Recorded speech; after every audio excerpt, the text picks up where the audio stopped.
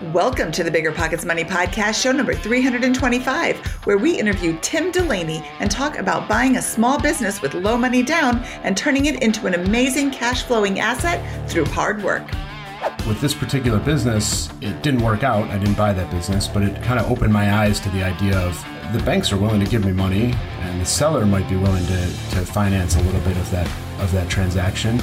And I can actually buy myself a paycheck day one, as opposed to gambling and starting a business from scratch and never really knowing when I was going to make enough money to actually pay myself. So that prospect of buying a business became much more front and center and much more interesting, and I more actively started pursuing business ideas or businesses to purchase.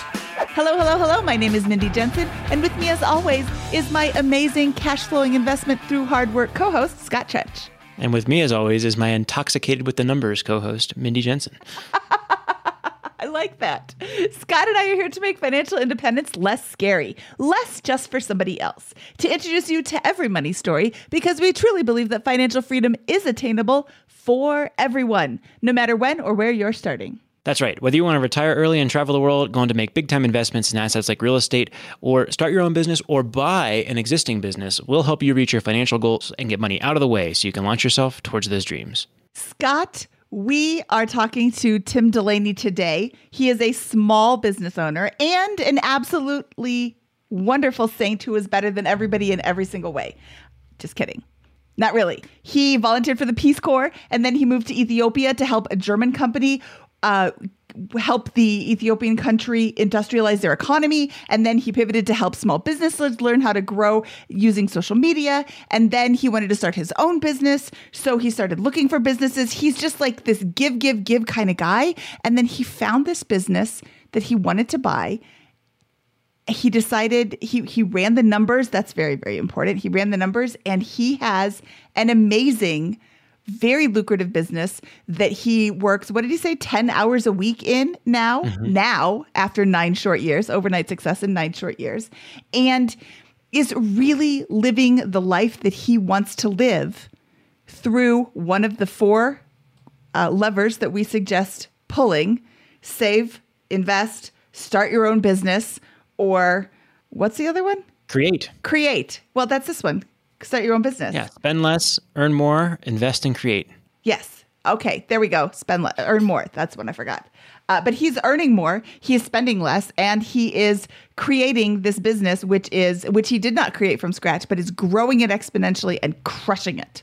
Yeah, this is a great story. And what I think you're going to really like about Tim's story is how repeatable it is. This is not a guy who had a huge head start financially in a lot of ways. This is somebody who bought a liquor store and put everything he had into it and was able to turn that into a success. And the reason for that is hard work and intelligence, yes, but also really good strategy. This is the asset class, and I mentioned this later in the show as well, that I think Americans today have the best chance of becoming wealthy in. There are 12 million baby boomer owned businesses right now that are expected to come up for sale in the next decade or so. 12 million businesses of this type, small businesses that generate $50,000, $100,000, $200,000 in cash flow or net operating profits. You can buy these businesses for 1-2 times cash flow, maybe even less in some cases, plus inventory, right? And then these are businesses in many cases that don't have any systems implemented, that are not using technology. They don't even have websites or basic online presence like social media. And there's a huge opportunity here for, I think, the young or ambitious entrepreneur who wants to get out of the corporate 9-to-5 to buy this business. And guess what? You're going to take a small pay cut at first. You're going to do a lot of hours at first. But if you are diligent and thoughtful and buy the right business and put the right systems in, you can expand profits, make the business exponentially more valuable, and create a passive stream of income that can open up other options downstream. So I really am excited about this asset class. I think it's something that we want to explore more here on Bigger Pockets Money. If you have a story about buying a small business and improving it over the years, we would love to hear from you. Please apply at biggerpockets.com/guest. And I'm so excited to introduce Tim here today. When it comes to financial guidance, you got to trust the source. It's why you listen to this podcast. When Mindy and I want to upgrade our wallets, we turn to NerdWallet. Scott's right. Their expert team of nerds dives into the details to help you find smarter financial products. Before NerdWallet, Mindy and I were paying for vacations in cash, missing out on miles, and not even knowing what we're leaving on the table. But now we're flying through the skies for free, thanks to our new cards with more miles and upgrades than ever. So if you want more travel rewards, hotel upgrades, or airport lounge access, no matter where you go next, let NerdWallet help you make it happen with a killer travel card. Don't wait to make smart financial decisions. Compare and find smarter credit cards, savings accounts, and more today at nerdwallet.com. NerdWallet. Finance smarter. As with all cards, credit is subject to lender approval, and terms of each credit card issuer apply. Real estate investing is great, but for some, the tenant phone calls and clogged toilets aren't all that attractive. So how do you invest in real estate without getting your hands dirty? Invest for truly passive income with Pine Financial Group. Pine's mortgage fund offers an 8% preferred return and an attractive profit split, with 70% of profits going to the investors. You'll earn passive income by participating in lending to house flippers. And it's secure because senior lien holders, that's you, get paid first. Their rigorous underwriting process and the backing of the physical asset provide additional security in case of borrower default. Plus, by investing with Pine Financial Group, you contribute to the revitalization of communities by redirecting your funds from Wall Street to Main Street, supporting local economies and generating profits simultaneously. This investment is reserved for accredited investors, but if you are not accredited, Pine Financial has options for you too. Take control of your investments and secure a stable 8% annual return today. Visit pinefinancialgroup.com/biggerpockets to learn more about the fund. That's pinefinancialgroup.com/biggerpockets. I used to think working from home was the dream until it wasn't. Between the distractions and the solitude, I was struggling. But then I discovered Industrious Office, and honestly, it's been a game changer. Every day at Industrious feels like stepping into a zone of productivity. The high-speed internet never fails me during crucial moments, and the workspace? It's not only stylish, but designed to boost your focus and creativity. Plus, the daily breakfast and endless coffees are super cool. Meeting other driven professionals right where I work has not just expanded my network, it's inspired me. It's amazing how being around other focused people can push you to achieve more, you know what I mean? If you're looking for a sign to change your workspace, this is it. Check out Industrious by visiting biggerpockets.com/industrious. Then click Join Now and use the promo code POCKETS to get a free week of co-working when you take a tour. That's biggerpockets.com/industrious and use promo code POCKETS after clicking Join Now. Experience for yourself how the right environment can change the way you work. Industrious. It's where your best work happens. Tim Delaney, welcome to the Bigger Pockets Money Podcast. You have such an amazing story. I am so excited to jump into this with both feet. But before we get into your current money story, let's hear a little bit about where you started. Thank you so much, Mindy. I'm really excited to be here and share my story. I've been a long-time listener and glad to be here. So my money story begins when I was small. I grew up in small family businesses. My parents owned a couple different businesses. Some were successful, some not so much. And through that, I always learned to be pretty frugal. I saved all the time, from allowances to first jobs. Was just constantly saving. I think my father taught me early on, save at least half of your paycheck every single time. So that's what I was doing from a very young age.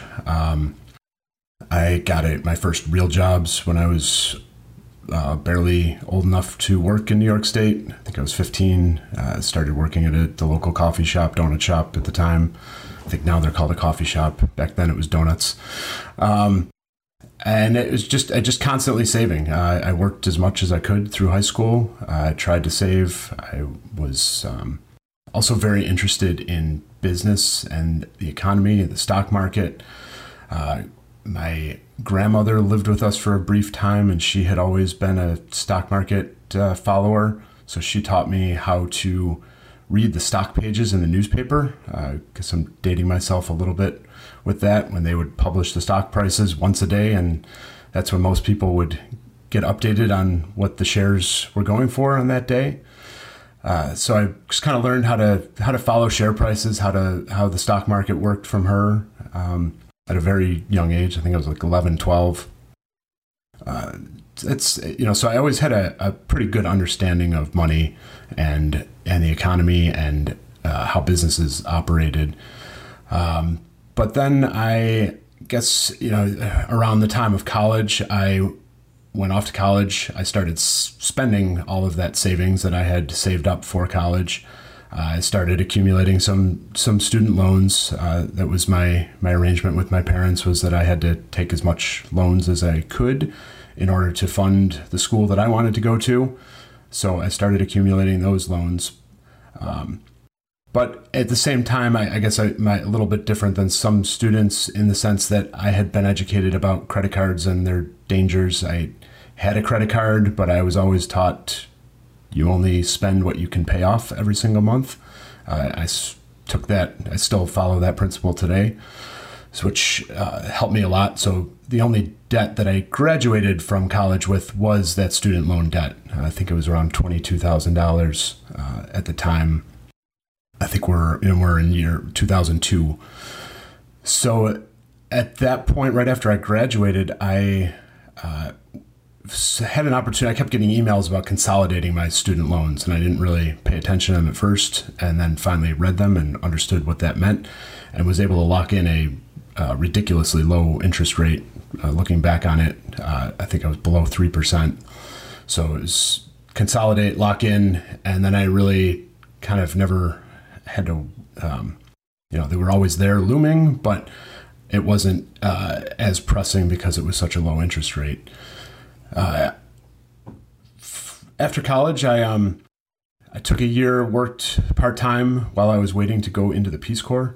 So then I deferred my student debt, so the interest kept accumulating, but again, it wasn't horrible because of the low rate. And I joined the Peace Corps about a year after college, volunteer basis, so accumulating absolutely $0 in country where I was stationed. And the Peace Corps is very generous, and at least at the time, they were putting $200 a month into a savings account that I could access when I left service. Most volunteers stay for 24 months. I stayed for 36, so I could earn that extra year of $200 a month in savings that I was really looking forward to tapping into when I get out.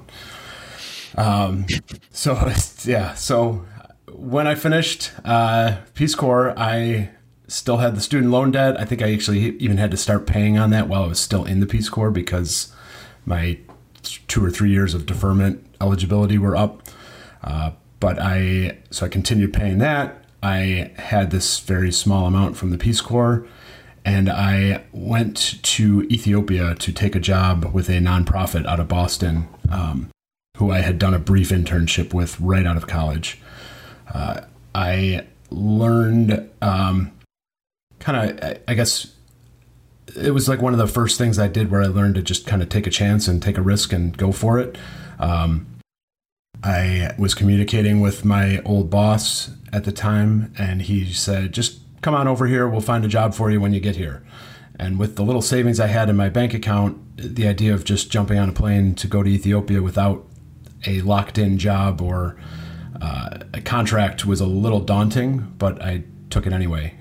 So while I was in Ethiopia, continued to save. I took that job. I worked that job for about a year, and then I transitioned to a German company, and I actually started getting paid a more nominal amount plus a little cost of living allowance. And that's where I was able to really accelerate my savings. I never bothered. I contemplated paying down my student loans because I could, but the interest rate was just too low. It didn't seem to make sense. So those couple years with the German company is where I really accelerated my savings. I lived very frugally. My wife had joined me in Ethiopia. We lived as frugally as we could.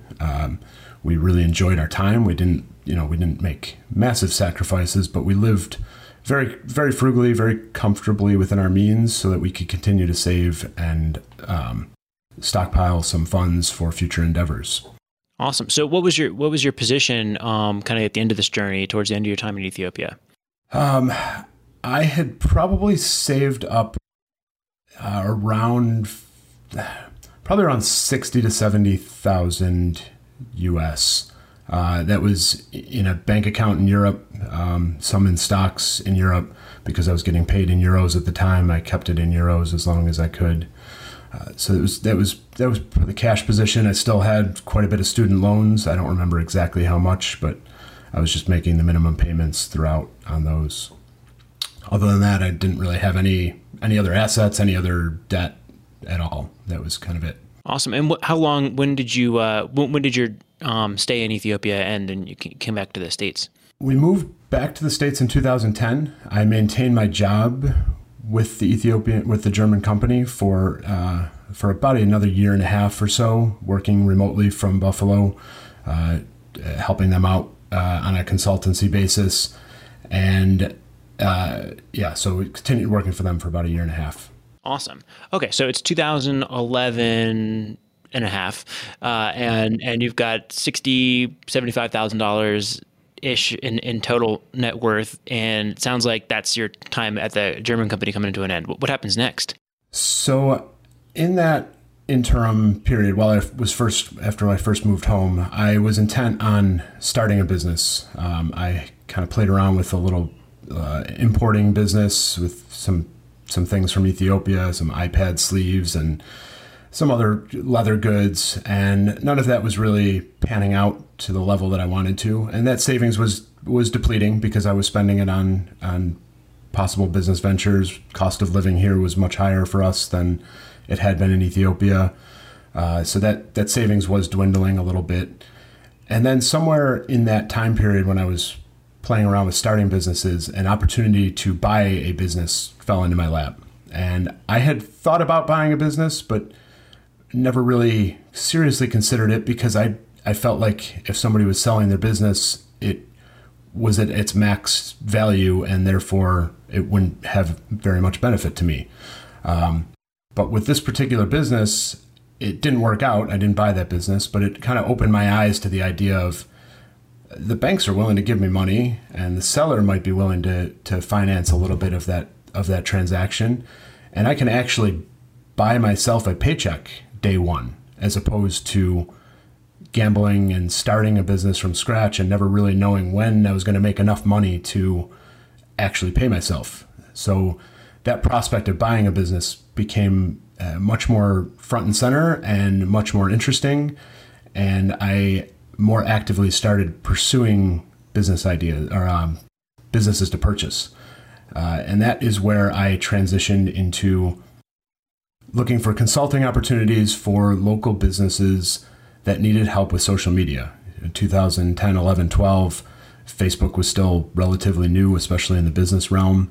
I had been active on it personally for a while and felt like I could add some value to businesses in teaching them what to do, how to do it, and trying to build their businesses that way.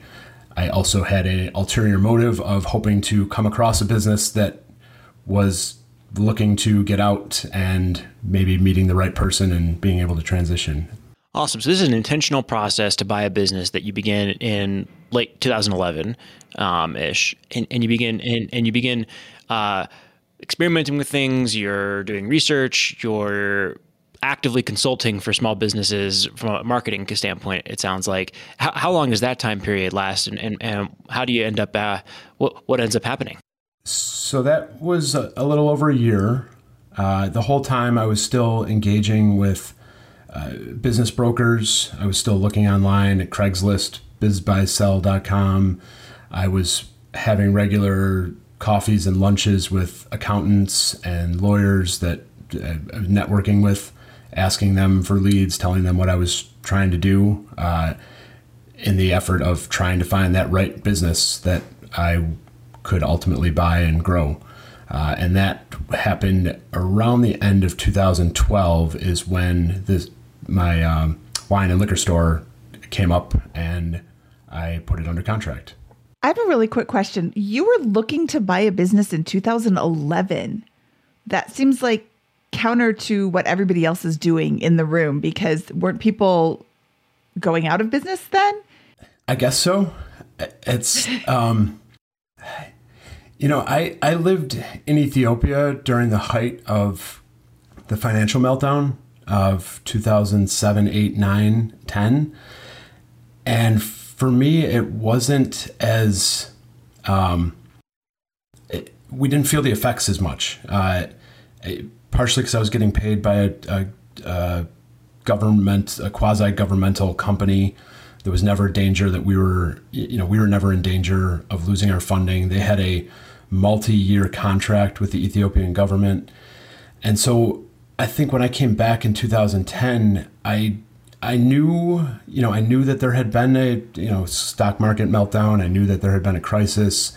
I knew that small businesses were suffering to some extent, but it never felt as real to me. I guess maybe because I didn't have the assets that lost massive value and I wasn't actively in it at the time. And then on the other hand, I guess I'd like to say that I was, running in when everybody else was running out, but honestly, I don't think that was the case for me. It was just more of it never felt as bad as it did to other people at that time. That was the quote that was running in my mind was be fearful when others are greedy and be greedy when others are fearful. And I was like, oh, he's doing this. So just take the win. I was doing it on purpose. I was living Warren Buffett's life.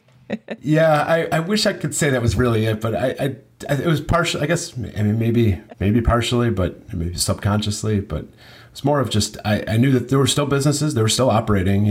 As bad as it got, there were still there were still other businesses that were successful and still going forward. And to that point, there were some business owners that were tired, that were feeling the effects and were ready to get out. That was when I started hearing that baby boomers were ready to start selling and they were going to be retiring and getting rid of their small businesses in droves. Still hearing that today, but. That's a really good point. And were you looking specifically for physical businesses or were you looking for online businesses or were you open to whatever? So because of my knowledge of social media and e-commerce to some extent, I was looking ideally for a physical business that had not moved online yet. That was kind of my criteria. And I was not industry specific. In fact, I at first just ignored a couple of wine and liquor stores that had been sent my way because I knew that selling wine and liquor online would be a huge challenge. And I was looking for something that would be a little bit easier transition into the online space. What piqued your interest about this specific liquor store? So when this specific liquor store came across my desk, I guess I just had time to actually look at the numbers. And when I did, and I saw the location of it, it was a location that I knew from a friend in high school whose parents had moved out to this particular town. And I knew that there were more and more people moving out there. It's a suburb of the Buffalo area, and it is traditionally a farming town where there's lots of land and low taxes. And so people had been moving out there, buying big pieces of land, putting up very expensive houses. But there was also a very good base of loyal customers, the kind of, that I still have to this day, that are very loyal, supporting small business. At one point before I bought the liquor store, in my research about the town, there had been a Rite Aid that had tried to move into the town, and the town would not allow it because they already had a locally owned pharmacy. They weren't going to allow a Rite Aid to move in. So it's, that kind of town, that great core customer base that loves small business. And then I knew that there were more and more people moving out there every single year, and they continued to move out there. What were the sellers like and their motivations for selling? They're fantastic people. They had owned the store for about 20 years. Again, like with buying a business, you get the history of the business with it, and that stability that comes with it. The business had been there for about close to 50 years at that point. The sellers that I purchased it from owned it for 20 years. They purchased it from another family that had owned it for almost 20 years, who had purchased it from the founders that had owned it for a few years. So the sellers were just looking to retire. The gentleman had retired from a telecommunications company with a nice pension. The wife had been running this liquor store for 20 years, and they were just ready to spend more time with their grandkids and travel more. Awesome. And so what were the numbers that attracted you? What piqued your interest once you got into the spreadsheets? I guess the biggest thing was that it was profitable enough to pay myself a wage, a small salary day one. And the economics of the town and the products that they were selling, I knew that I would be able to increase the quality and the price points and bring in some different stuff that would ultimately drive sales up quite a bit. But it was really that initial thing was I knew I'd be able to pay myself day one, and I knew that there was a huge potential for growth. What was how did that work between, was it a pay cut to go and run the business versus your previous job, or was it about the same, or how did that pencil out for you? It was a pay cut from the working for the German company, but it was about on par with what I had been making doing the consulting gigs. That was never a super lucrative venture for myself because I never really wanted it to be a long-term thing. I didn't like the idea of getting into consulting long-term where would be constantly trading my time for money. I knew that I didn't want to tie myself into that forever. What were some of the big opportunities you saw in the business in this underwriting stage, or what were some of the opportunities to build it that attracted you? So product selection, number one, but then also technology. The sellers were using an old-fashioned cash register with, every single bottle in the store had a old-fashioned price tag on it, $9.99. So somebody bring it up to the counter and you'd hit $9.99, taxable wine, $9.99, taxable liquor. And so the idea of bringing in a point of sale system right away, and then also introducing social media. They had no website, they had no social media. And I knew that as challenging as selling wine would be online, I knew that I would be able to do it to some level. So I knew that we would be able to expand that way as well.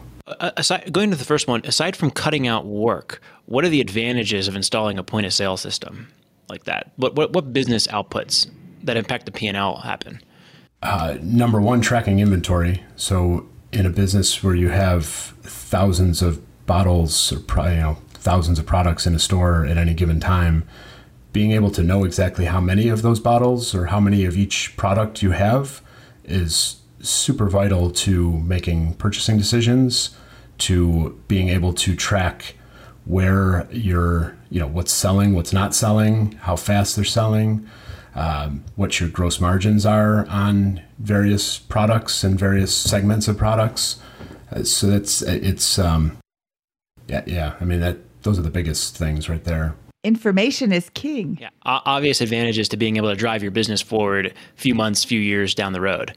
Exactly. Yep. There's, so day one, it doesn't, besides tracking the bottles, it doesn't give you a lot. But now, 9 years into it, I can still go back and see what products were trending when, and you can look up seasonality of different products and, sell more tequila sales start going up in May, and red wines sales start going up in September. And so we know to adjust our inventory levels based on those things as well.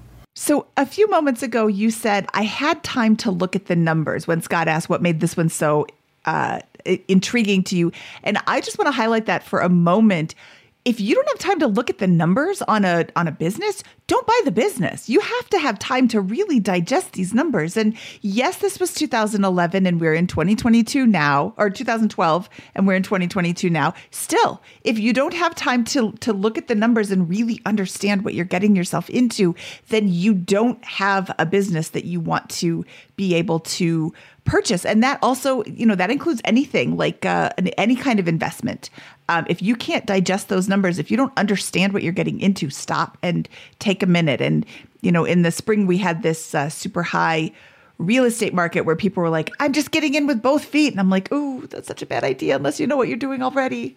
But I want to look at the numbers that you were looking at the time, because you bought a really, really nice business for not a huge amount of money out of your pocket. Yes. I agree 100%. It's important to look at the numbers, and it's important to look at the numbers repeatedly. I think Brandon Turner says it all the time, just analyze property, in the real estate world, analyze as many properties as you can, and you start building that muscle for how to do it. And with this one, when I looked at the numbers, I I would have just ignored it because it was a wine and liquor store, but I decided to look at the numbers and I was really impressed with the numbers. So I dug further. Let's go. What were the numbers and how did you purchase it? So they were doing about $600,000 a year in sales for the previous couple of years prior to me purchasing it. Gross margins in wine and liquor stores are about 25%, a little bit higher if you're doing really well and finding good deals, and a little bit lower if not. And they were on the lower end of what should be, what should be expected. So I knew that there was room to improve the margins a little bit. And I think that goes back to the point of sales question too, Scott. I think the way that, if you're not tracking every day what you're paying for your products and what you're selling them for, you can kind of get lost in the shuffle. And that's something we routinely review nowadays, just in case we miss something. The sellers were taking a salary of about $100,000 a year. And so that's where, in profit, they weren't showing a ton of actual bottom line profit. But I knew that between the investments that I wanted to make in technology and purchasing more inventory, there would still be enough left over to pay myself at the end of the year, as long as the sales continued to be where they were. But I had aspirations of improving those sales right from day one anyway. Awesome. What did you what did you purchase the business? What does a business like that sell for, and how'd you finance it? Yeah. So the purchase price for the business, which was just basically the assets, the inventory, the shelving and equipment, and the goodwill of the sellers, was $200,000. So the goodwill is basically everything intangible about the business. So, correction. The inventory was not included in that $200,000. That was on top of the $200,000. So most of what I'm purchasing for that $200,000 is just the name, the shelving, which is really not worth much on the secondary market, and the kind of the goodwill of the sellers. And then the inventory was anticipated to be around $150,000 when I purchased it. Again, because they didn't have a point of sale system and an inventory tracking system, they didn't know exactly how much inventory they had. So it was agreed that we would count it right before closing, and that would be the final number. So it was $200,000 plus the inventory of what was supposed to be about $150,000. I applied for bank financing, my offer to them was the $200,000 plus the $150,000 for inventory, so $350,000 total. I applied for bank financing of around $250,000, and I asked the sellers to hold a note of about $50,000, and then I was going to put in the other $50,000 myself. That was the original plan. The bank actually came back to me pretty quickly with an approval of the loan, but they wanted to give me more money than I asked for because they wanted to make sure that I had enough working capital to cover expenses and to make some improvements, make some investments in the business. What bank did you go to for this? This was through a regional bank called M&T Bank. They are very well versed in SBA financing. So they're, if you're going to be buying a business, I would highly recommend finding a bank that has experience with the SBA, the Small Business Administration, because the SBA essentially helps the bank guarantee the loan.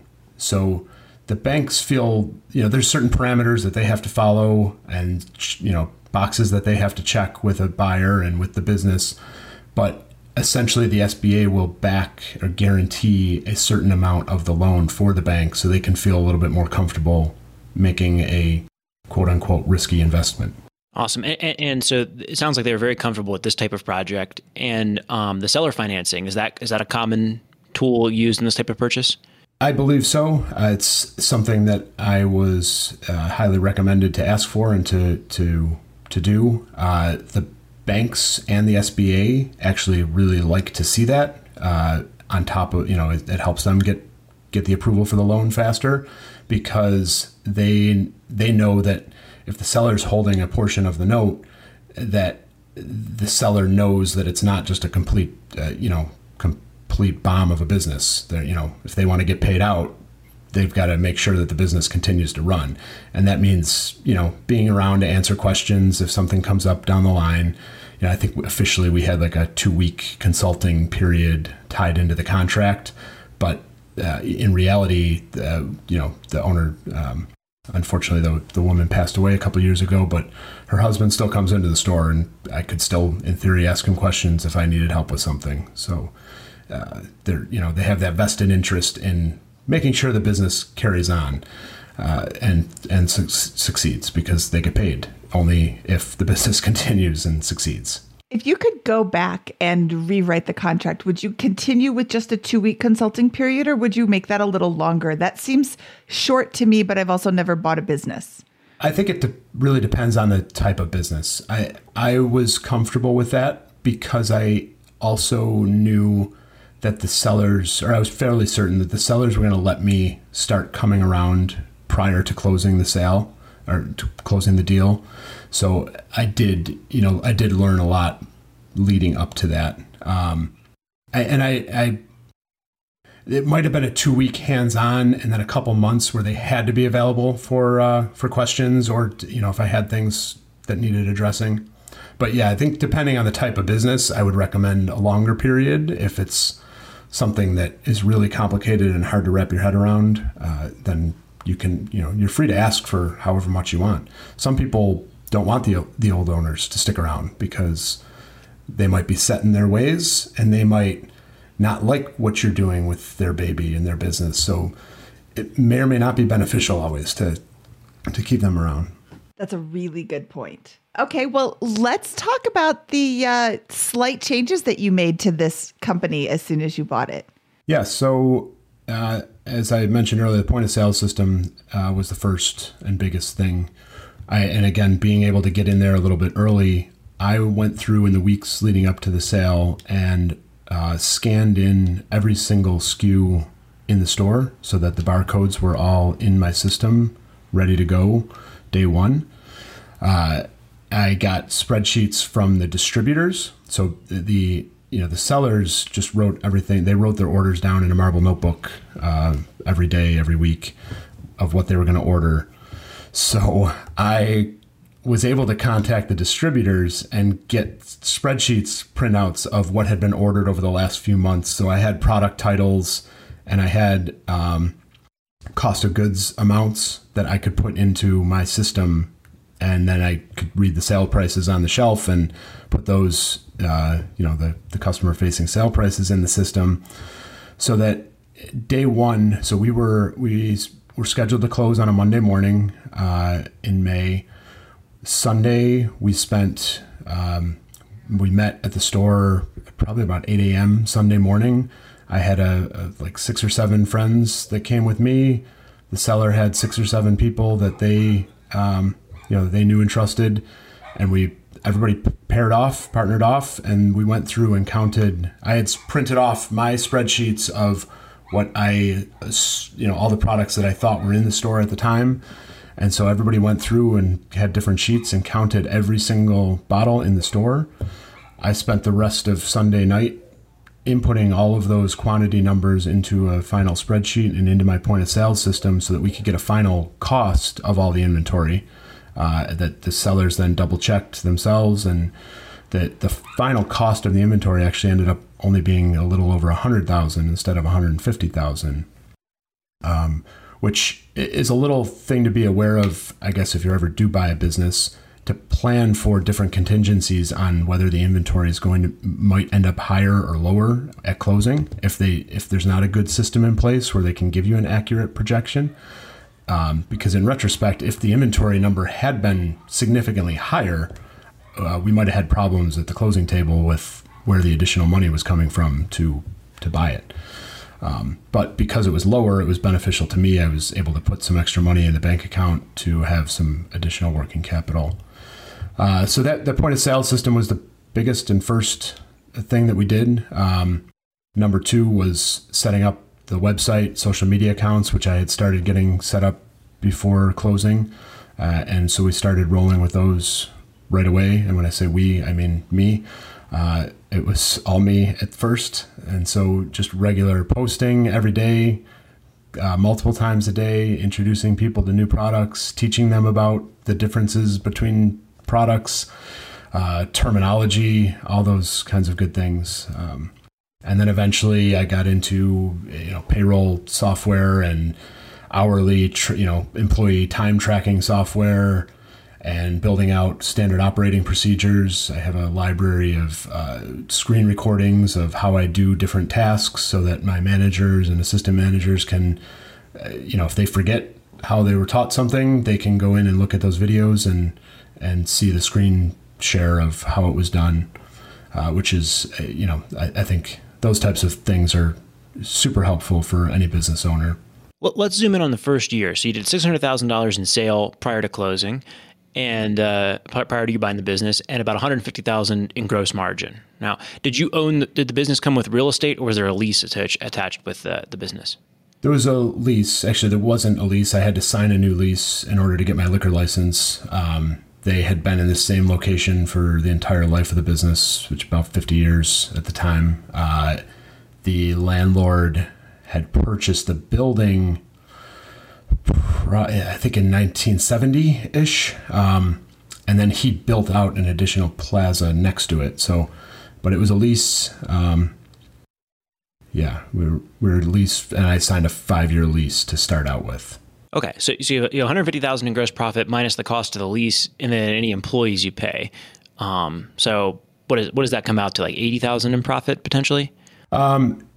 Yes, but it wasn't that much the first year because it went right back into additional inventory. The website, the point of sale service, the iPads, and some of the technology kind of ate into that the first year. So it was considerably lower the first couple of years. Awesome. And what's your life like during these first year, couple of years? How much are you working, and how much are you able to generate in net profit or wages from the business for yourself? I started out paying myself about $500 a month the first few months, and then I started increasing that to $500 a week when I felt a little bit more comfortable. My wife and I were living very frugally. We had she would have been about 18 months at the time, our new baby. So we were living as frugally as we could with a newborn child. We were renting an apartment at the time. And we had kind of, as you may have mentioned earlier, I would kind of put everything we had into this business. We working for a German company, and prior to that being a volunteer, I had never had a 401k or an IRA or any type of formal retirement plan. So everything I had was semi-liquid, it was after tax stock portfolio. So we liquidated everything, put it all into it. So we were watching our pennies very closely the first couple of years. I was working 50 plus hours a week. Most of that was by myself in the store. I only had a couple part-time employees to start out. I could have hired more right off the bat, but we probably would have only been eating ramen, which wouldn't have gone over so well with the baby. So it was a pretty tight first couple of years, I would say. When did things start improving for the business, or when it began growing? It did start growing right away. I had a goal of 10% sales growth every year. We mostly hit that every single year since then. Fell short a couple times. So it was growing. I was just choosing to reinvest a lot of that money into growing the inventory and constantly, and then, starting to hire more people that I could lean on a little bit more so that I could free up more of my time to think bigger, work on the business instead of in the business. So that it even though there was on paper what looked like a pretty decent bottom line coming into the business every year, a lot of that money I just kept rolling right back into the business as a means of growing and looking at the longer term, bigger picture. Does more inventory mean more sales in your business? Not direct correlation.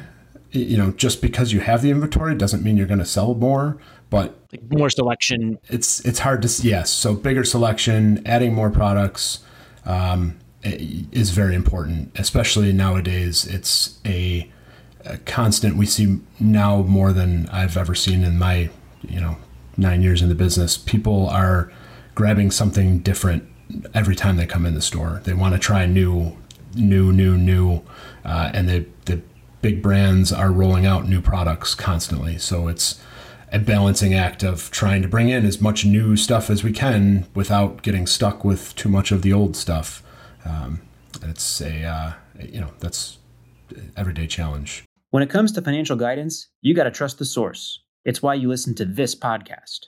When Mindy and I want to upgrade our wallets, we turn to NerdWallet. Scott's right. Their expert team of nerds dives into the details to help you find smarter financial products. Before NerdWallet, Mindy and I were paying for vacations in cash, missing out on miles, and not even knowing what we're leaving on the table. But now we're flying through the skies for free, thanks to our new cards with more miles and upgrades than ever. So if you want more travel rewards, hotel upgrades, or airport lounge access, no matter where you go next, let NerdWallet help you make it happen with a killer travel card. Don't wait to make smart financial decisions. Compare and find smarter credit cards, savings accounts, and more today at nerdwallet.com. NerdWallet. Finance smarter. As with all cards, credit is subject to lender approval, and terms of each credit card issuer apply. Saving for a down payment, a wedding, or just looking for extra money to invest? Monarch Money turns your budgeting woes into wins. That's why the Wall Street Journal named it the best budgeting app overall. Monarch is the top-rated all-in-one personal finance app. It gives you a comprehensive view of all your accounts, investments, transactions, and more. Create custom budgets, set goals, and collaborate with your partner. And now, get an extended 30-day free trial when you go to monarchmoney.com/pockets. Monarch's simple, intuitive design makes it easy to manage your money like a pro. Add a partner or family member to your account for no extra cost, so combined finances become a breeze. Customize your budgets and notifications, set up automatic rules for transactions, and more. After trying out Monarch for myself, I understand why it's the top-rated personal finance app. And right now, get an extended 30-day free trial when you go to monarchmoney.com/pockets. That's monarchmoney.com/pockets for your extended 30-day free trial. You're trying to save, trying to invest, but your bank account is stuck.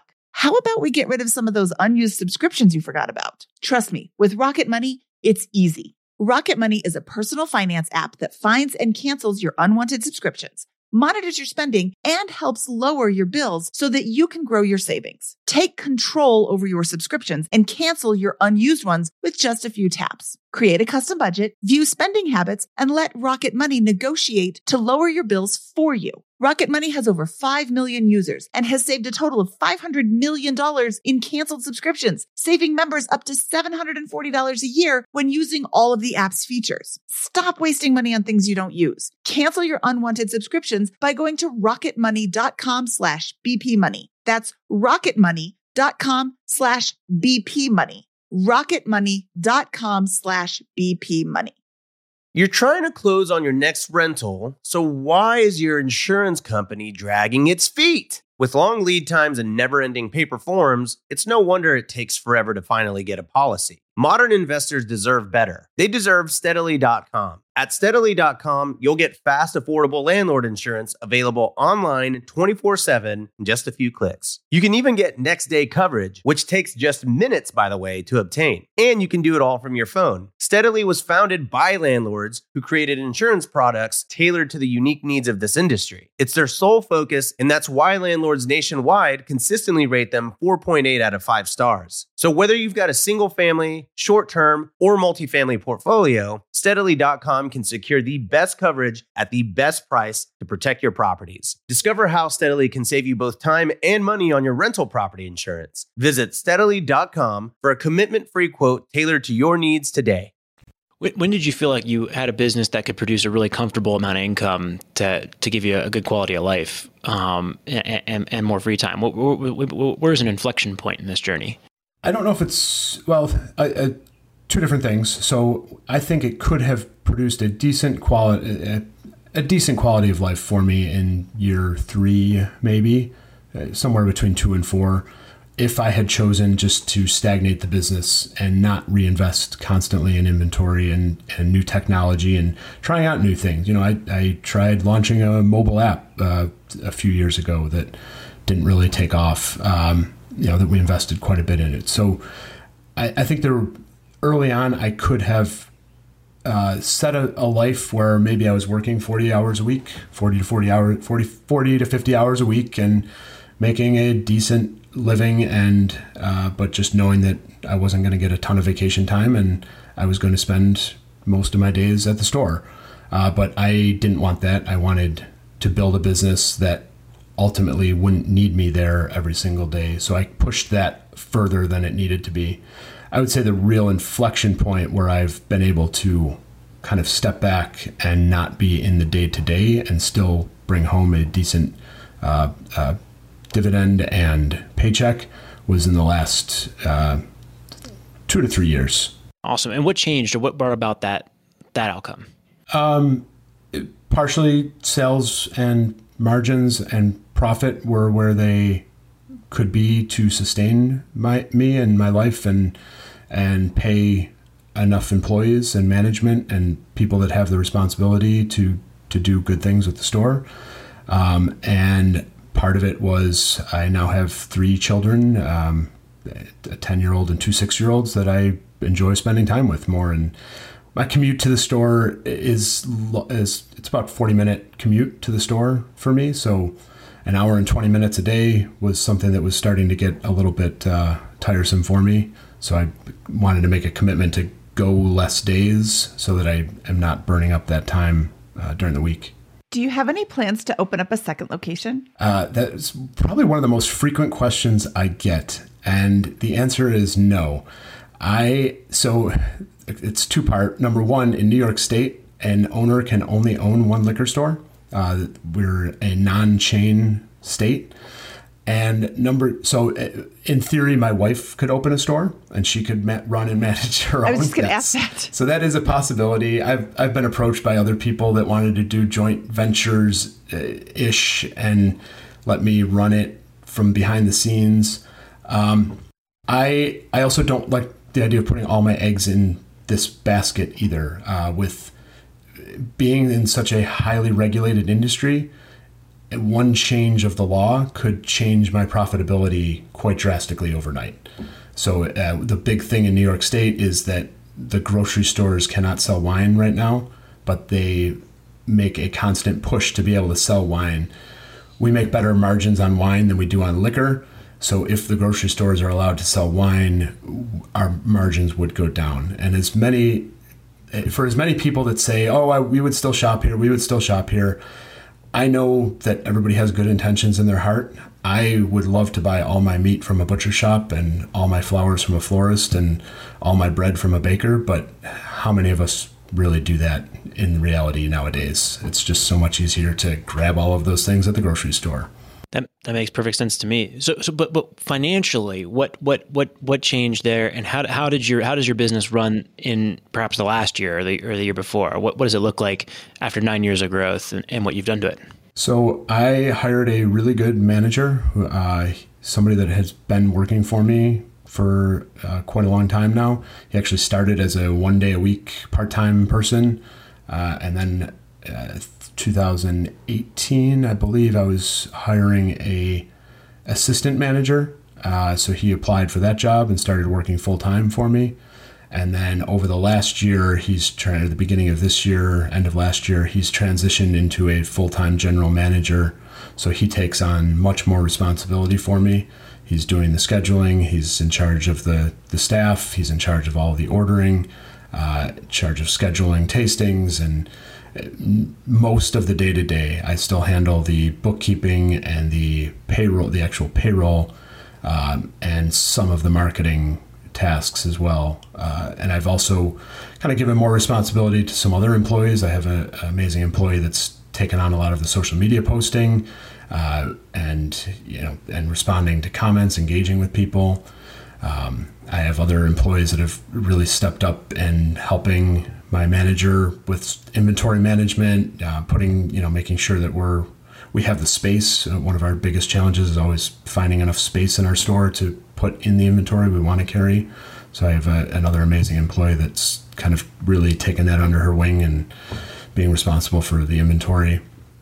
So it's really delegating and being able to trust some of these amazing people that are have helped give me some of the freedom back. Awesome. How many hours a week are you working right now? My goal for this year was to be at the store 10 hours or less per week. And for the most part, I've hit that this year. There's been a few weeks, there's certain times where I step in more and certain times where I've been able to do a little bit less. So I'd say I'm pretty on course with my goal this year. And what about next year? Probably the same. I'm my biggest thing is whether or not I want to hand off bookkeeping, partially because it's something I know that I could hire somebody to do pretty easily, but it's something I really enjoy doing, and it's something that allows me to keep my finger on the pulse of knowing exactly what's going on on a regular basis. What does the business look like today in terms of size? Like, it sounds like it's probably grown a lot and increased in value. Do you have any thoughts around that? Yeah. So I would say that we've at least 4x'd in total value from the time I've purchased it. I think that, and then if you add in inventory, it would be substantially more. We carry about 3.5 times more inventory than I did when I bought it.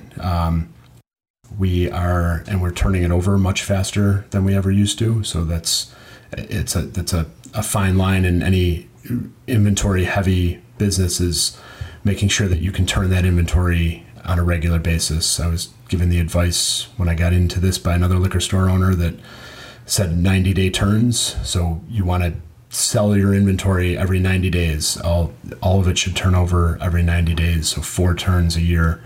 And we're hitting that plus a little bit more right now over the last couple of years. So I'm happy with that. So yeah, the equity wise for the little I invested in it cash has gone up exponentially.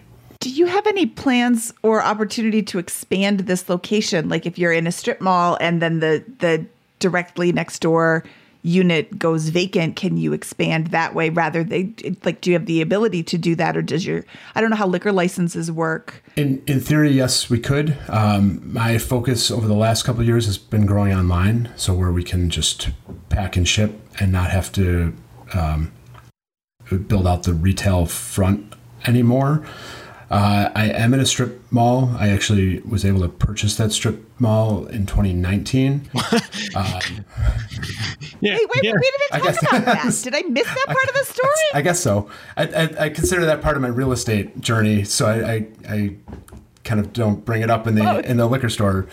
But I guess to that point, it is, it's I guess one of those reasons that I didn't transition sooner into a more passive role is because I was constantly looking to reinvest my money. So I had an opportunity late 2018. The owner of the plaza was looking to retire. He had always told me, I had been, again, this is one of those things where you ask, you constantly put it out there what you want. I had kind of been asking him or bothering him every few months for the time that I had owned the liquor store that if he ever wanted to sell the plaza, I'd be interested if he ever wanted to sell. And in mid to late 2018, I happened to be talking to him and I said it again. And he's like, oh, yeah. He said, somebody was just offering me money for the plaza. I was thinking about taking it. I was like, John, I've been telling you for years, I want to buy the plaza. He's like, oh, I didn't think you were serious. People have said that to me too. Yeah, it's amazing. And that's just to that point of really just constantly hammering the point to everybody around you of what you're looking to do really pays off. So I did purchase the plaza. I have an amazing tenant in the unit next to my liquor store that will be there for a while. And it's a weird plaza. I think I mentioned earlier, my former landlord bought the liquor store building and then he built out the plaza next to it. But he left about a 4-foot gap in between my store and the next unit. So he kind of built a new building.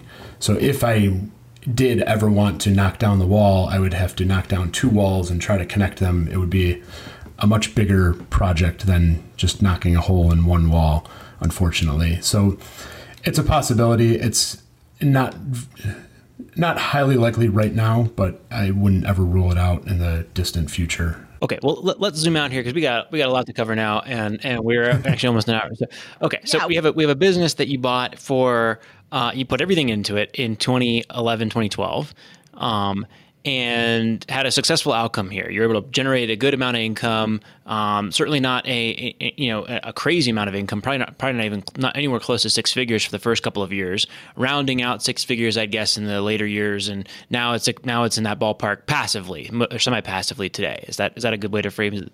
That's a very good assessment. I guess, in full disclosure, I put about everything I had at the time in 2013 was about $35,000. So that was everything I put into it. I was supposed to have a little bit more at closing, but luckily because of the bank financing and the seller financing, I didn't actually need it. So I was working on ways to get that prior to closing. Now, I want to point out that you could have probably gone and got a job that would have paid more immediately in those first 3, 4, 5 years, but you wouldn't have been building an asset that's worth close to $1 million today during that same period of time, and you're probably generating more income passively today than you would have otherwise. You had to work harder and for less money for a few years and take some risks, but now you've got this situation, and that's before we get into your other investing activities. So let's zoom back to 2012, and can you give us your investing journey up until this point as well, in parallel to the building of the business here? So investing parallel to when I purchased the business was basically nothing. So when I took everything out of my stocks, I took everything out of my savings accounts, I put it all towards this business. And then every dollar, I guess, in reality, I was reinvesting in the business all those years. So instead of pulling that money out and giving myself a 401k or a self-directed IRA, whatever, I was just taking every profit. I was paying down the principal of the loans, which, so there was substantial debt payment for the first 5-6 years. And then I refinanced that at one point, and so extended it out a little bit longer. I just finished off paying the primary loan in 2020. Was that a cash out refinance? Yes. So what I did, I would say probably in 2015, I think I saw the interest rates potentially starting to go up. And with an SBA-backed small business loan purchase, it generally is a variable rate. And so I knew that I didn't want to be in a variable rate forever. And so I think around 2015, I talked to my bankers, and they were able, because I had this couple-year history now, they were able to get me a locked-in rate. And I took out enough money to pay off the seller's portion of the loan as well, because they were actually at a higher rate than I had been paying the bank. So I paid off and I negotiated with them and got them to take a little bit less money because they were going to get the rest of their money faster. So they knocked a couple $1,000s off of what I owed them. And then so it was a cash out refinance, but that cash went right into paying off that seller note. So then I was down to, more one consolidated loan. Actually, it wasn't consolidated. For some reason, they kept my original loan. They locked in the rate. The bank gave me a second loan, even though I wanted it all consolidated, but they gave me a second loan. So the first loan got paid off last year.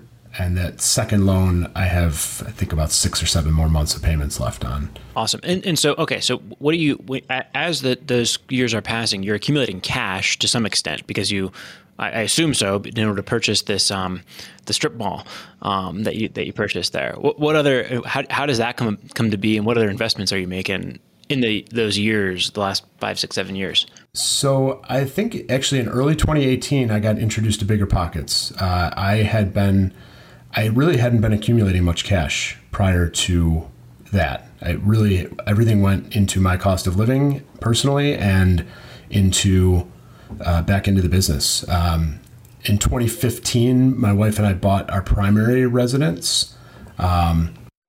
We bought the house that I grew up in, actually, from my mother, who was looking to downsize.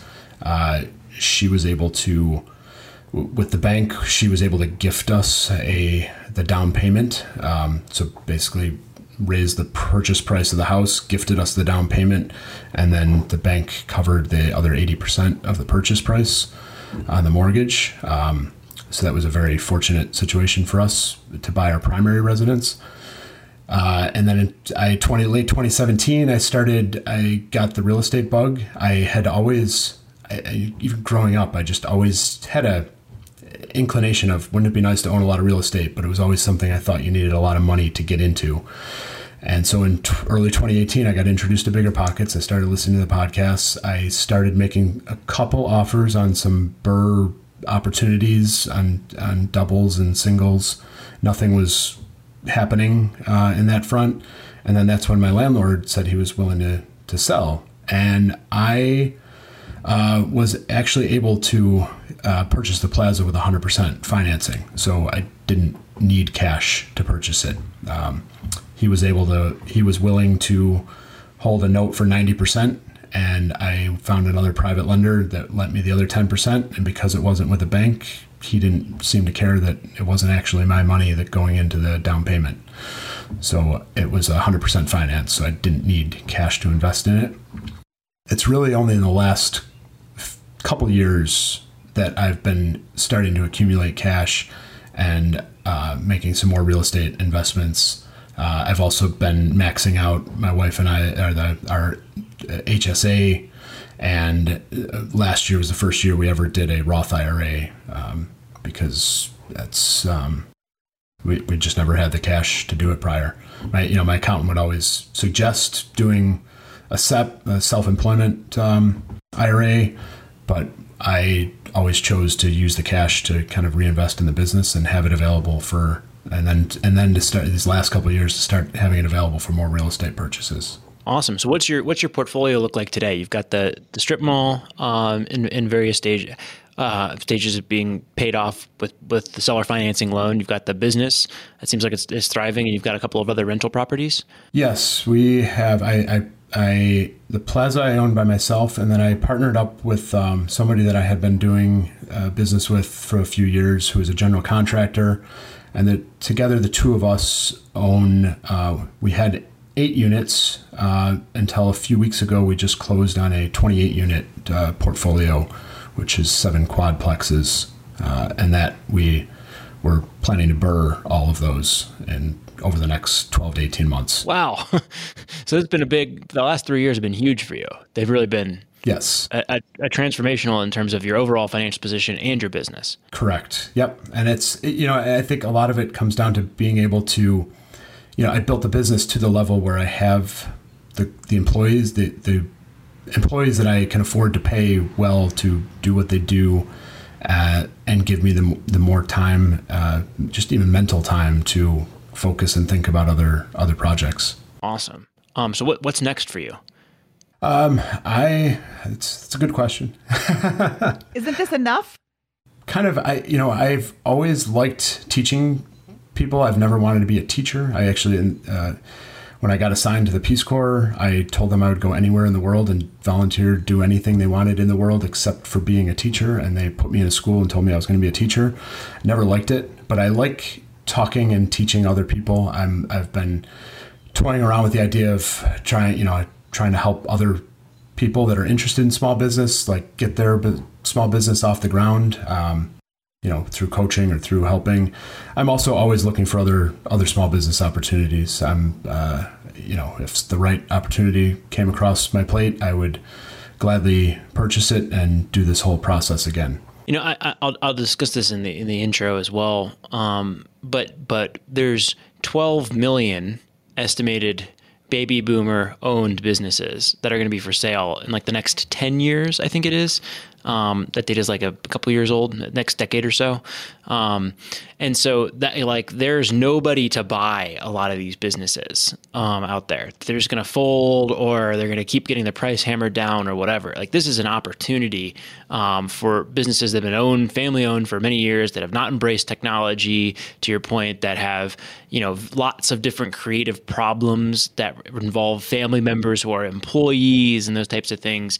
And that knocks the sale price down, right? right? I mean, you bought a business for $200,000 that generates $150,000 in gross margin, right? That's 1.5 times cash flow. That'd be like buying a $200,000 property that produces $150,000 in cash flow, or net NOI, right? So I mean, do the math on the cap rate from a real estate perspective. If you're willing to do the work here, there are chances. Now, you can't sell the business for a 7% cap rate in a few years with that, but this is an opportunity for entrepreneurs. And if you're thinking, hey, I can either earn, $50,000, $60,000, $75,000 a year at my job, or I can earn slightly less, but be building an asset that can give me a lot of options 5 or 6 years down the road. This is a great potential alternative for folks to consider. Absolutely. It's that's what I tell people all the time. I mean, I get called brave a lot for like jumping in and doing, buying a business. I embrace that a little bit and tell other people to be brave, be brave, take that chance. But it's also, I think it's almost more risky to sit in a big corporate job for your whole life. I was just talking to somebody yesterday at a get together who's getting ready to lay off a whole department of people because their revenue is down so much. And those are the types of people that I just think they took that job because they felt like they were going to be secure, and that was the secure thing to do and the safe thing to do. But they have no control over when that company is going to say, yeah, you know what, we don't need you anymore. And to go out and take your own destiny in your own hands and do something that you can be creative with, have fun, and grow on your own is the way to go, in my opinion. I think a lot of people will agree with you. Yeah. Well, what I'm hearing you say is that you have grown this company and then now you've passed it off the day-to-day to other people. Should something happen in your life, you could take back those hours and generate more income for yourself. You could start taking money out of the business instead of reinvesting it in the business. You have a lot more options for this. But at the same time, I'm also reading news stories that say it's so hard to hire people. It's so hard to find people. And I'm seeing news stories that are saying, well, actually, you're just not paying people enough. So how do you find that balance of paying people enough that they want to come to work every day, and at the same time, not giving people so much money that you're like, well, I could just do this myself and make this kind of money? Like, how do you incentivize people to come, and how do you find really good people? Because, I mean, when you find somebody, they should be worth their weight in gold, but you can't do that because then you. It's very tough, and I don't know how my employees will feel when they hear this and what they think of whether they're paid enough or not. I feel like I do a very good job of attracting amazing people. My staff is, every single one of them is awesome in their own way. And I've had a couple bad eggs over the years, but for the most part, I've had just really solid people. One of the things that I try to do personally in my business is flexibility to the extent that I can. We are a brick and mortar business with set opening hours, so we do need bodies there at set times. But with my different employees, I try to be as flexible as possible to their needs. I have a couple moms with kids that work for me that are, their summer hours have to change a little bit because now the kids are home all day, every day. And so we try to adjust our schedules. We try to, make do with what we have, without overhiring either, because it is I could just go out and hire more people and have overstaff. But to your point, I don't want to get in that situation either, where I'm unnecessarily paying people to stand around and do nothing because there's not enough to do. So that's the number one challenge. I think it's the number one challenge for every business. I've been in some business mastermind groups and over the years, and it's always, no matter whether you're the Fortune 100 company or the, hiring your first employee company, employee management and retention is generally on the top of everybody's mind. As an employee, not the one who's hiring, I will say that when I feel respected and listened to by my boss, there is nothing that I will not do for them. And when I feel like they don't care and my opinion doesn't matter and my feelings don't matter. And they're like, well, that's the schedule. You're going to have to work around it. I will do nothing for them.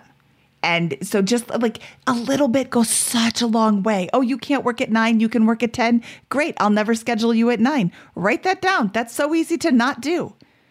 But, when you're like, well, you're going to have to figure it out. You're the employee. Nope. There's 1,000 places that are hiring right now. I can just go get a different job. You're the one that's hosed. How long does it take to hire? So, it's just, I get that it's frustrating to be the employer, but I get that like I've been an employee a lot and it's so easy to make your employees happy. Well, I completely agree with all that, right? I mean, you need to have, you need to make it a wonderful workplace to attract good people that they want to stay and do their best, right? And that they're encouraged to think about ways to improve the business in a general sense as well, not just do the minimum with that. And it sounds like that's what you've been able to attract, Tim, to your business. Yeah, I've tried my best.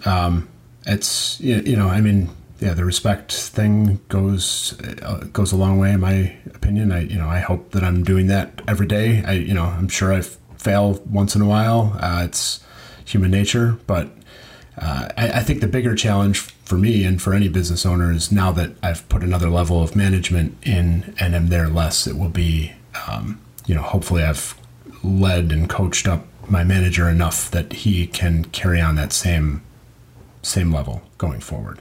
Let's just wrap this up with one last question here. What do you think is the best advice for somebody who's trying to navigate a similar process and wants to buy a business? They're agnostic about whether it's a liquor store or carpet cleaning or whatever, right? Any type of shop. What's the best thing that they can do to get started to follow in your footsteps? I would say really just starting to pay attention to what's around you, starting to engage with the small business owners that you come into contact with on a daily basis. If you need to take a glance at your credit card, statements and look at all, highlight all the local businesses you hit. And if you don't have any on there, just make it a point to start shopping more locally and interacting with the people that you come into contact with at those businesses. I would say get your finances in order as well. I mean, there are, with SBA financing and seller financing, there are opportunities out there to get a business with 0% down, but I wouldn't bank on that. That's, I think you're going to need to save some capital to go into a business, even if it's just for having, something to live off of if things don't start out on a great footing.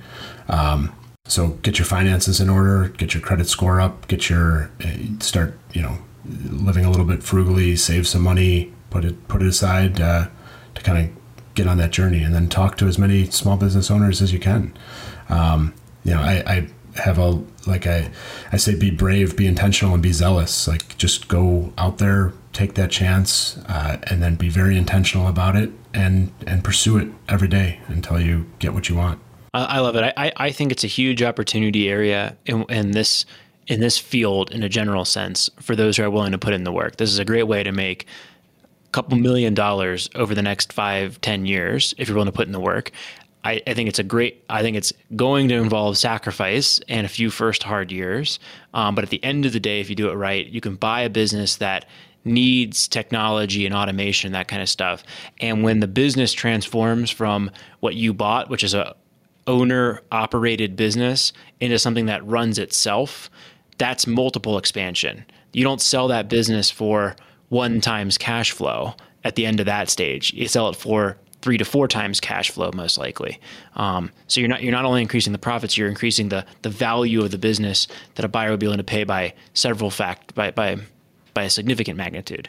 Exactly. And it's one of the things that I was planning to mention as well. When you are looking at a business to buy, pay attention to those things, like how much time does the current owner put into the business, him or herself? Is it something where they are, they're saying that they're doing 40 hours a week, but they're actually putting in 70 or 80? And, not that you shouldn't buy it, but you should be aware of it and know what your plan is going to be to deal with that. And yeah, there is some sacrifice, and it's, from my perspective, I could have taken that $35,000 and put it in index funds and let it ride for 10 years, and I probably would have been all right except for these last couple of years, but it wouldn't have generated anywhere near the amount of equity that the business has done. I just want to highlight, you have to be willing to put in the work. This is not something that you're not going to find a business that is worth buying, that has the huge potential upside, and then just sit there and do it the same way that it's been done, or not put in the work yourself and hire somebody to do it. Like, there's a lot of upside in a lot of these businesses because they haven't kept up with the times, but you have to bring them up to current technological standards, current industry standards, current whatever standards. And that's going to take a lot of work. And if you're not willing to do it, then you're not going to see these gains. Tim spent a lot of time working in this business, and now he is reaping the rewards. That's right. What do we say, Scott? He's an overnight success in 9 short years. It's just like, equivalent to real estate, because I know a lot of the audience is into real estate as well. Mindy, you go out and buy houses that need a lot of work, and then you fix them up, and then they're worth more money. If you went and bought the house that was all pretty and nice and had everything perfect, and then you tried to sell it a few years down the line, you probably wouldn't make as much money on that sale as you do the way you do it. So it's that, yes, you have to put in the work. You can buy businesses that have management in place and that have all the technology and are ready to go. And those might be great investments as a passive investment for an accredited investor that's just looking for, another revenue stream that has already made a substantial bit of wealth. But if you want to grow your equity, you need to be able to put in the work. Yeah, there's turnkey real estate investing and turnkey business investing. There's fix and flip business investing and fix and flip real estate investing. There's buy and hold real estate investing and buy and hold business investing. It's all the same thing. It's just how much, and be honest with yourself. What is your level of interest? What is your level of experience? What is your level of desire to fix this business, increase this revenue? If you want something that's going to kick off a lot of cash flow instantly, you probably don't want to buy this business that needs some work. If you want to, just whatever, I don't want to do anything, then don't buy this rehab business that you need. I'll tell you what, though, I think this is the biggest opportunity in America right now is this business asset class. I think the opportunity for multiple expansion, buying for 1 times cash flow and selling for 3 to 4 over a 5 to 7 year period with a good amount of sweat equity there's nothing else like it right now. And I think that there's a lot of, like, if I was starting over at 23 and went on this journey, I would be house hacking and then looking for a business like this to buy in some sort of avenue like this, a small local business that had been run for 30 years by a retiring couple or individual who wants to sell that and keep the business moving on with tons of opportunity to bring it into the 21st century from a process standpoint. That's where money is to be made, and it's too small of an asset class for the big boys on Wall Street to compete with, and it's too big of an asset class for many folks that don't have good personal financial situations to pull down, because you do need to have $35,000 and be able to take out $100,000 or a few $100,000 in small business loans to finance. So I think it's a perfect sweet spot for a lot of folks that are looking to achieve financial freedom over a 5-7 year period with work. Completely agree. Yep. That's the opportunities there. Just saving up that nest egg a little bit, and then the financing's there. The banks are willing to lend. Even now, I was looking at a laundromat recently that in middle of April, I was quoted a low 4% interest rate for a SBA backed loan, because some of these loans are still coming directly from the government. They're at much lower rates than the 30-year mortgages are right now. Better than a duplex. Exactly. So it depends. Every opportunity is a little different. That was a unique situation. It might not be that way for every laundromat out there, because that involved real estate as well. But it's the financing is still there, and seller financing. To your point earlier, Mindy, when you asked about 2011, was that a good time to buy a business?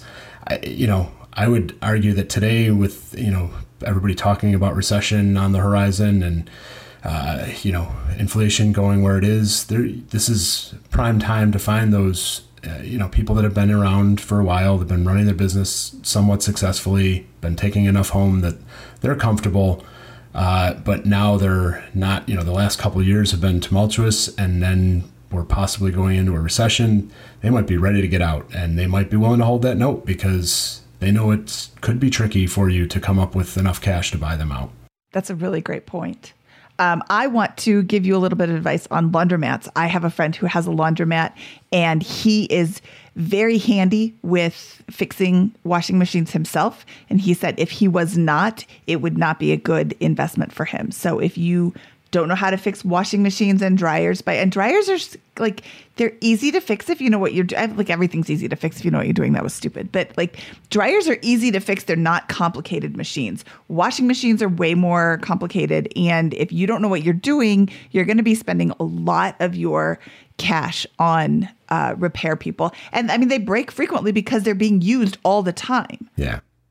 Good to know. I ultimately did not go forward with that, but those were all brand new machines, so that was one of the reasons I liked it, because they were under warranty for a little bit longer. You can just stock up on parts. Exactly. Yeah. Well, you can have all the parts you want if you don't know where they go. You just have a big pile of parts. I've tried to fix my own dryer with YouTube videos. It didn't go well. The appliance guy still came. Oh. It seems simple when you watch the YouTube video. Carl was able to fix our dryer. Not all of us can be Carl, Mindy, unfortunately. So. Well, I'm sorry that you can't be Carl because he's pretty awesome. Well, Tim, this has been fantastic. Thank you so much for sharing your remarkable story here. And what is the most remarkable thing about your story is how unremarkably it started from a financial perspective. You joined the Peace Corps, lived abroad, started your business with $35,000, really close to nothing.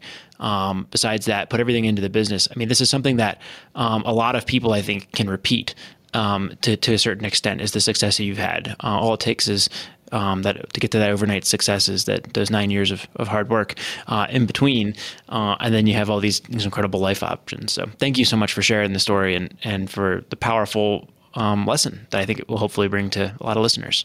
Thank you for having me. I hope it resonates with some of the listeners, and if anybody needs help, I'm happy to chat.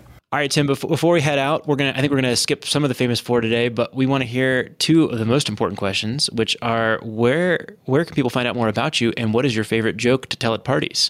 So my favorite joke to tell at parties is something my 10-year-old found in her daily dad jokes. It is, what do you get when you mix alcohol and literature?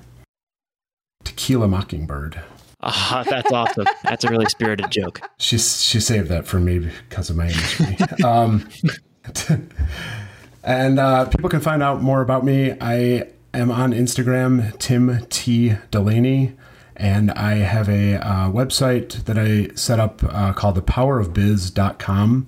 And if you go to powerofbiz.com/BP Money, I actually put my Excel spreadsheet up there for people to download so that they can kind of a very basic how to analyze a business. If it helps anybody else, I'd be happy. Awesome. We'll link to all of those things at the show notes, so you can find all those links and find Tim and all his stuff there. So do you have any tips for lead generation? No. Okay, yeah. Great. Well, Tim, thank you so much. Great to have you on the show today. We appreciate it. And best of luck with all the ventures that are going on right now. Thanks very much. I appreciate it. Glad to be here. All right. That was Tim. That was an amazing story. Scott, that was a great find. I love his story. You found Tim and suggested we bring him on the show. And like you said in the intro, if you have a great story about buying a business or starting a business and growing it, we would love to highlight you on this show. Please apply at biggerpockets.com/guest and let us know right there in the application that you have a business that you want to talk about. Yes, we want more Tims on the show, right? And the problem with some Tims is they're like, oh, my story is not that remarkable. I didn't do anything. Yes, it is. We want to hear about you buying a small business and growing it over a decade into something that enables you to have financial freedom and lots of optionality and a staff to run it for you, and that you've improved. That's I think the best asset class in America today. Yeah. Well, I think a lot of people feel like their story is boring. It's not sexy. I won the lottery scary, is sexy. But how did you do that? Was it through hard work? No, it was luck. Luck is not repeatable, but people can learn from your story that is boring. And I'm doing air quotes if you're just listening and not watching on YouTube. But if it's a boring story, that means it's most likely repeatable. I did this. And when it's repeatable, people can take tips from you, learn more, and take this into action and do it themselves. So that's what we're looking for. If your story is boring, we love you. We love boring. Repeatable. Repeatable. Yeah, it's not boring. It's pronounced repeatable. And that's what we want to share. All right, Scott, should we get out of here? Let's do it. From episode 325 of the Bigger Pockets Money podcast, he is Scott Trench, and I am Mindy Jensen saying stay classy.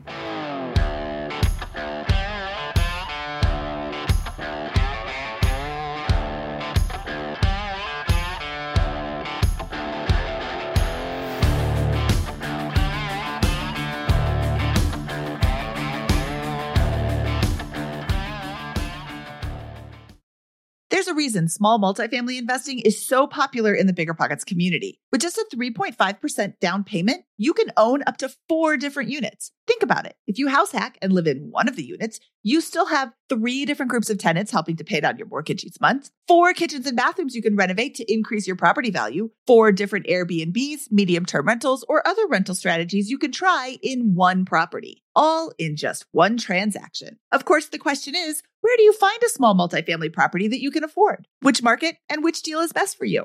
Once you close, how do you manage it, optimize it, keep scaling, and living your life without being tied down by 4 leaky toilets or 4 fussy tenants? These are all great questions, all to be answered in the upcoming Small Multifamily Bootcamp with Chris Lopez and Leica Devtha. So if you're serious about growing your portfolio with this highly efficient strategy, head to biggerpockets.com/4 today and join us in the Small Multifamily Bootcamp. That's biggerpockets.com/FOUR. See you there. The content of this podcast is for informational purposes only. Past performance is not indicative of future results, and all host and participant opinions are their own. Investment in any asset, real estate included, involves risk. Use your best judgment and consult with qualified advisors before investing. Only risk capital you can afford to lose. Bigger Pockets LLC disclaims all liability for direct, indirect, consequential, or other damages arising from reliance upon information presented in this podcast.